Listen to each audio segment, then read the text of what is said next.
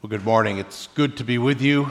I was glad to be invited to be with you here at Elger once again, bringing greetings from the seminary, from our president, Joe Maidenblick. We appreciate your prayers for us in this school year as we, once again, are equipping men and women for ministry in God's church. We're turning this morning to Luke's Gospel at the 6th chapter. Luke chapter 6, and I'll be reading verses 17 to 26. As we prepare to hear from God's word, please pray with me. Your word, O God, is alive, and we know that because each time we read it, your Spirit testifies to our spirits that we are encountering a living voice, yours. We pray that that will be true now, and we pray it through Jesus, the Word made flesh. Amen. Luke 6, at the 17th verse. Jesus went down with them and stood on a level place. A large crowd of his disciples was there, and a great number of people from all over Judea, from Jerusalem, and from the coastal region around Tyre and Sidon, who had come to hear him and be healed of their diseases. Those troubled by impure spirits were cured, and the people all tried to touch him, because power was coming from Jesus and healing them all. Looking at his disciples, he said, "Blessed are you who are poor, for yours is the kingdom of God. Blessed are you who hunger now, for you will be satisfied. Blessed are you who weep now, for you will laugh. Blessed are you when people hate you, when they exclude you and insult you and reject your name as evil because of the Son of Man. Rejoice in that day and leap for joy, because great is your reward in heaven.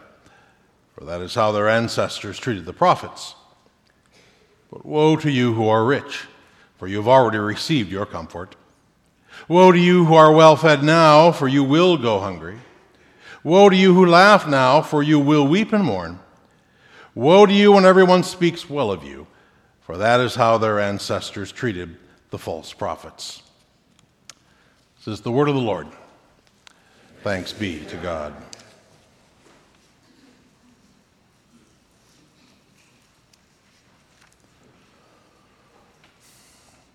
Well, the outstanding Bible commentator and Bible teacher Frederick Dale Bruner once summarized the character of the four Gospels this way. Matthew is the Gospel for teachers. Matthew is all about education and knowledge and understanding things correctly. Mark is the gospel for evangelists. Mark is fast-paced and dynamic and gets to the heart of Jesus' power immediately and all over the place. John is the gospel for elders and spiritual leaders. John's theology is thick and weighty, and it takes some maturity to get through it. But Luke's gospel, Bruner says, Luke is the gospel for deacons and social workers. Luke is the gospel where Jesus is forever extending his hands in deeds of mercy and healing and in lifting up those whom the rest of society had cast aside. Now you can see that all over Luke, of course, but certainly we see it this morning in Luke's version of the Beatitudes. Now, in preaching class at seminary, I'm always telling my students that when preaching on any one of the four Gospels, don't spend time in the sermon making comparisons to the other Gospels. And in particular, don't do that if what is surely the account of the same story is a little bit different in Luke's version, say, as opposed to Matthew's version. It's not a great move to do in a sermon because A, some people find it distracting, B, some people find it distressing, and C, some people don't care. It's a good rule for sermon writing, and so I'm going to break that rule right now because good rules can have exceptions, especially when they're mine. Then again, if in what I'm about to do, if you find it distracting, distressing, or boring, well, don't say I didn't warn you that might happen. But even so, many of us know that the better-known version of the Beatitudes comes from Matthew 5 in Jesus' teaching in the Sermon on the Mount. a 3-chapter powerhouse of teaching and preaching. Luke, however, has Jesus delivering these same things, but not on a mountain, but on a plain or in a valley somewhere. And what's more, Luke's version seems far more earthy, more physical than Matthew's telling of it. Luke has Jesus saying, "Blessed are the poor," but Matthew has Jesus add, "in spirit." Luke's Jesus says, "Blessed are those who are hungry," but Matthew has Jesus add, "for righteousness." And so, see, from a certain angle, one could conclude that Jesus in Matthew 5 is a bit more spiritual than the Jesus in Luke 6. And if you think that way, then this is confirmed when Jesus in Luke 6 adds something that's completely absent from Matthew and the Sermon on the Mount, and that is a corresponding set of woes. Woe to you if you are rich now. Woe to you if you are well fed now. Well, there's nothing particularly spiritualized about those statements. Having lots of money or lots to eat or being well thought of by people, that's about as earthy and concrete as you can get. Of course, Luke has been throwing down this particular gauntlet from the get-go.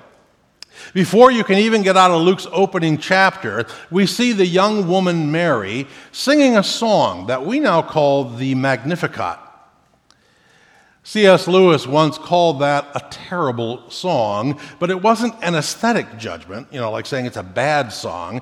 No, Lewis meant terrible in the sense of shocking, startling, unsettling. Because here is a young woman crooning away about how God is going to scatter the proud and exile the wealthy and send the powerful away empty-handed. But the poor, the lowly, the despised, they were going to get elevated to heights of glory that we could scarcely even imagine right now. And if you doubt that Jesus has the power to do all that, to bless the poor and the hungry and the weeping and despised. If you wonder, can Jesus really do that? Well, those doubts are erased in how Luke set up the Beatitudes and the corresponding woes. Because in those first verses we read just a little while ago, we are told that power was fairly leaking out of Jesus. People with every need imaginable were flocking Jesus to be touched by him or just to touch him, because you could get healed of your diseases and you could be delivered of the demons that torment you just by quite literally rubbing shoulders with Jesus. Jesus was that powerful, that redolent of divine energy. Jesus was downright radioactive, but in a good way. And so anyone who at that very moment was capable of doing all of that surely knew what he was talking about in blessing some and cursing others. But if there's one thing that Matthew and Luke share in common, despite all the differences that I just noted, it is this. In both versions of the Beatitudes, Jesus speaks these words not just to anyone, but specifically to the disciples. Jesus turns from the larger crowd and addresses these people whom he had already called into his kingdom by grace alone. And among other things, that means that just being poor or hungry or sad or despised is not an automatic ticket into the kingdom. But when you are a disciple of Jesus, and those things are true of you, then know that God has your back. Know that you will be filled, and you will laugh, and you will enjoy life in God's eternal kingdom, because the way things are now are not a preview for how they will ultimately be. Then again, this also means that if you are a follower of Jesus already, but are rich and well off and happy and well thought of right now, well, those things might well be warning signs. Because if there's one thing that is clear about the Beatitudes, it is that the blessings that are promised are all from God and from God alone. And if you are poor and hungry and sad and persecuted, then you know that you have to depend on God alone. You cherish your faith. You cherish your connection to Jesus. You lean into these kingdom promises as though your very life depended on it, because it does.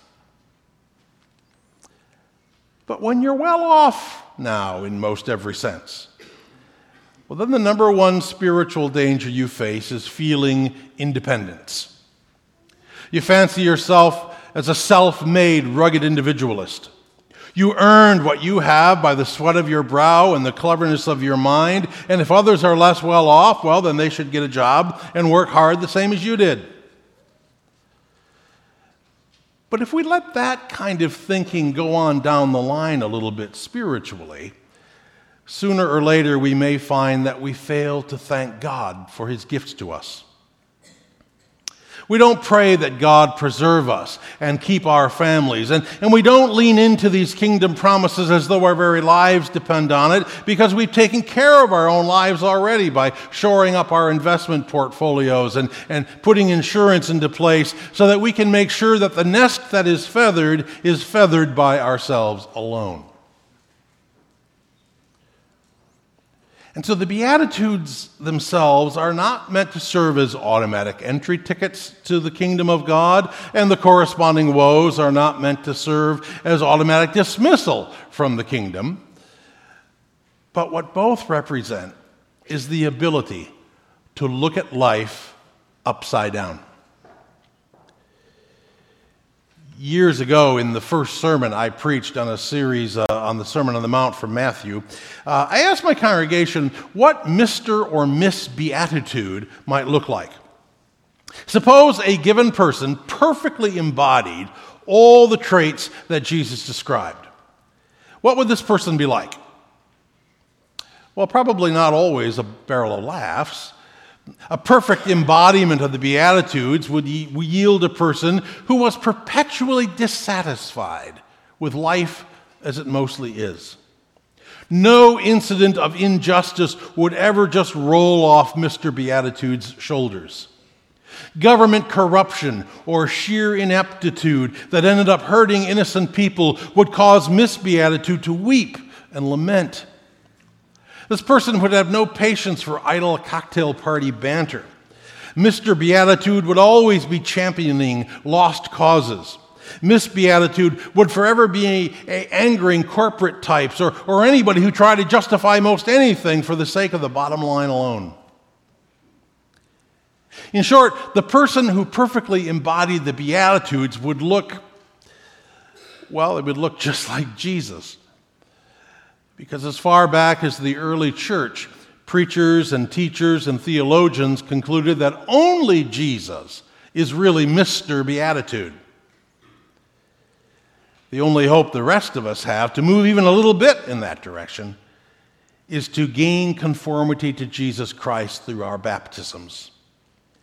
We get more and more like Jesus through our subsequent constant baptismal living of dying and rising, dying and rising, dying and rising with Christ.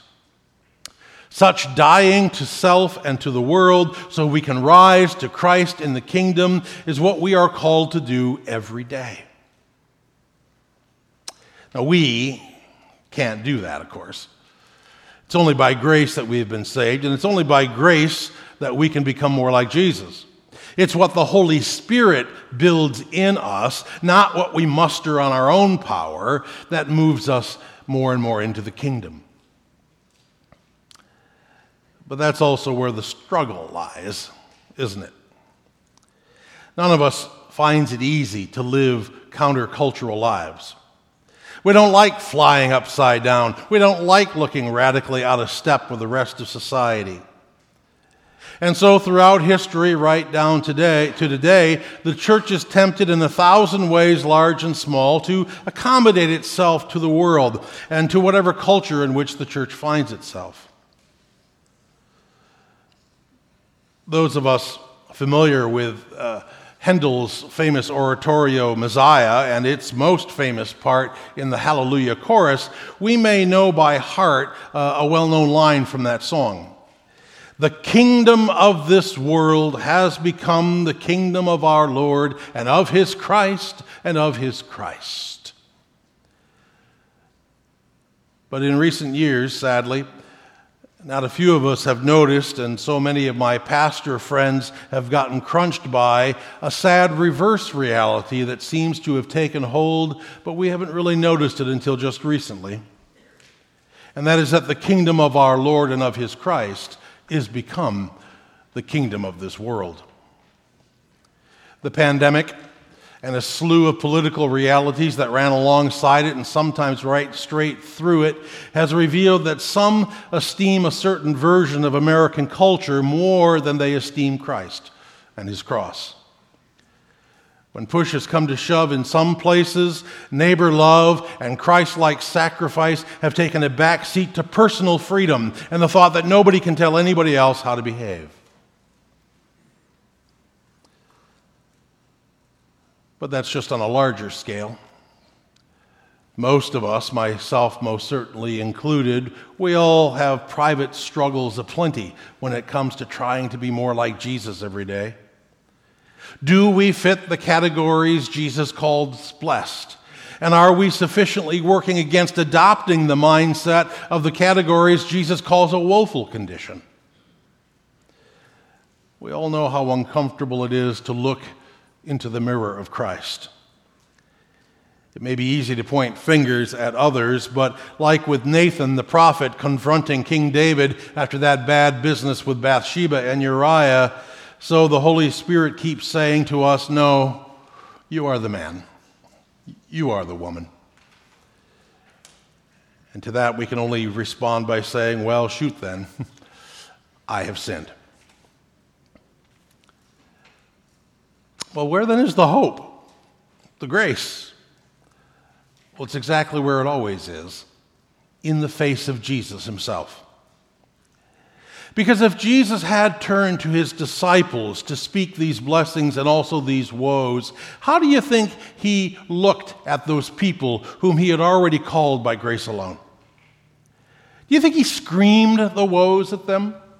Did he look angry? Was he wagging a bony finger in their faces and trying to frighten them? That seems unlikely. You know, the Bible rarely, if ever, tells us how somebody said something. The Bible isn't the place to turn if you want to read lines like, she said gently, he said laughingly, she said tersely. Now, we're mostly left to imagine the acoustics, and so I imagine, though I cannot know, but I imagine that Jesus spoke even those woes with an earnest gentleness, maybe even with a tear or two forming in the corners of his eyes. He loved those disciples. He loves you and me. He wants the best for us, wants us to see ourselves in the blessings and not in the woes. And he is here to help us be that way through his own tender mercy. Sometimes it's hard to picture all of this. What does life in the kingdom look like? How will the poor and the hungry be filled? How will those who weep now one day laugh? If we get a little bit more like Jesus, what might we all see? It can be a little hard to picture this sometimes, but every once in a while you get a glimpse of that kingdom, and it can sometimes come in surprising places. And for me, one such kingdom glimpse comes from the final scene of Robert Benton's lyric 1984 film, Places in the Heart. Set in the 1930s in Texas, the movie portrays Edna Spaulding, who was suddenly widowed in the film's opening scene when a young, drunk black boy named Wiley accidentally shoots Edna's husband, who is the town sheriff. He accidentally shoots Edna's husband in the chest and kills him.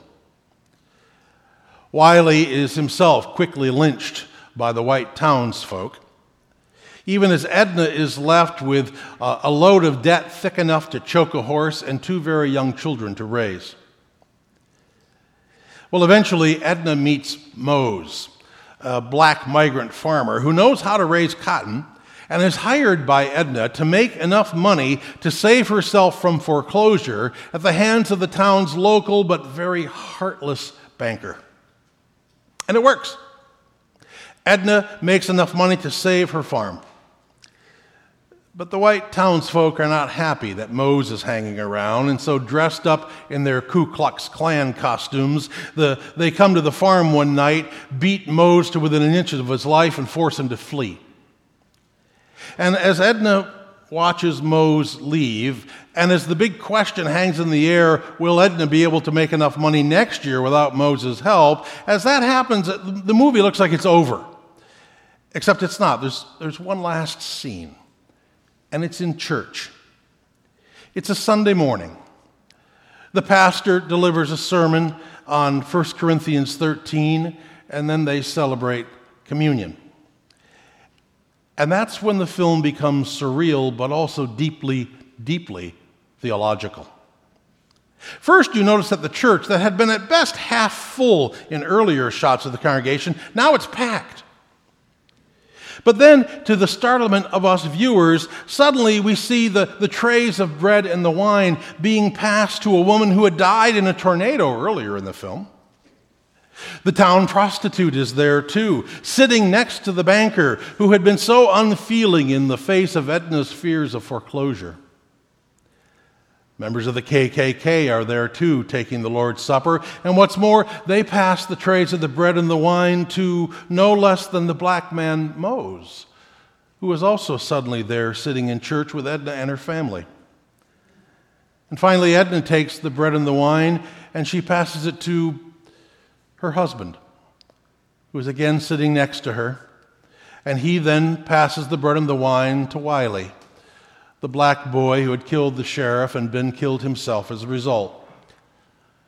And as the sheriff and Wiley eat the bread and drink the cup, they look at each other and they say, "The peace of God." Well, that scene has confused many people who never go to church. If you Google the end of Places in the Heart, you'll find lots of articles and blogs that chalk up that scene to sheer fantasy. This has to be a dream inside of Edna's head, one blogger wrote, because clearly a scene like that with a black man sitting in a white church next to Klansmen and a murdered cop, well, that has to be a dream because that's not at all like this world. And that much is right. That is not like this world. But it is the kingdom of God. And if it seems upside down to the daily realities we're used to, that's because it is. And if it seems like a dream, then it is the one dream of a creation that will come true. It will come true because through us and through the church, it is already coming true. So blessed are you if you are poor and hungry and weeping and despised, for yours will be all the fullness that just is the kingdom of our Lord and of his Christ and of his Christ. Thanks be to God, and amen. Please pray with me. Lord our God, we thank you for your gospel. We thank you for its promises. We thank you for that kingdom that you have blessedly called us into by grace alone, and by that same grace, O Lord, help us to lean into that kingdom every day. We pray it through Jesus, our Lord. Amen.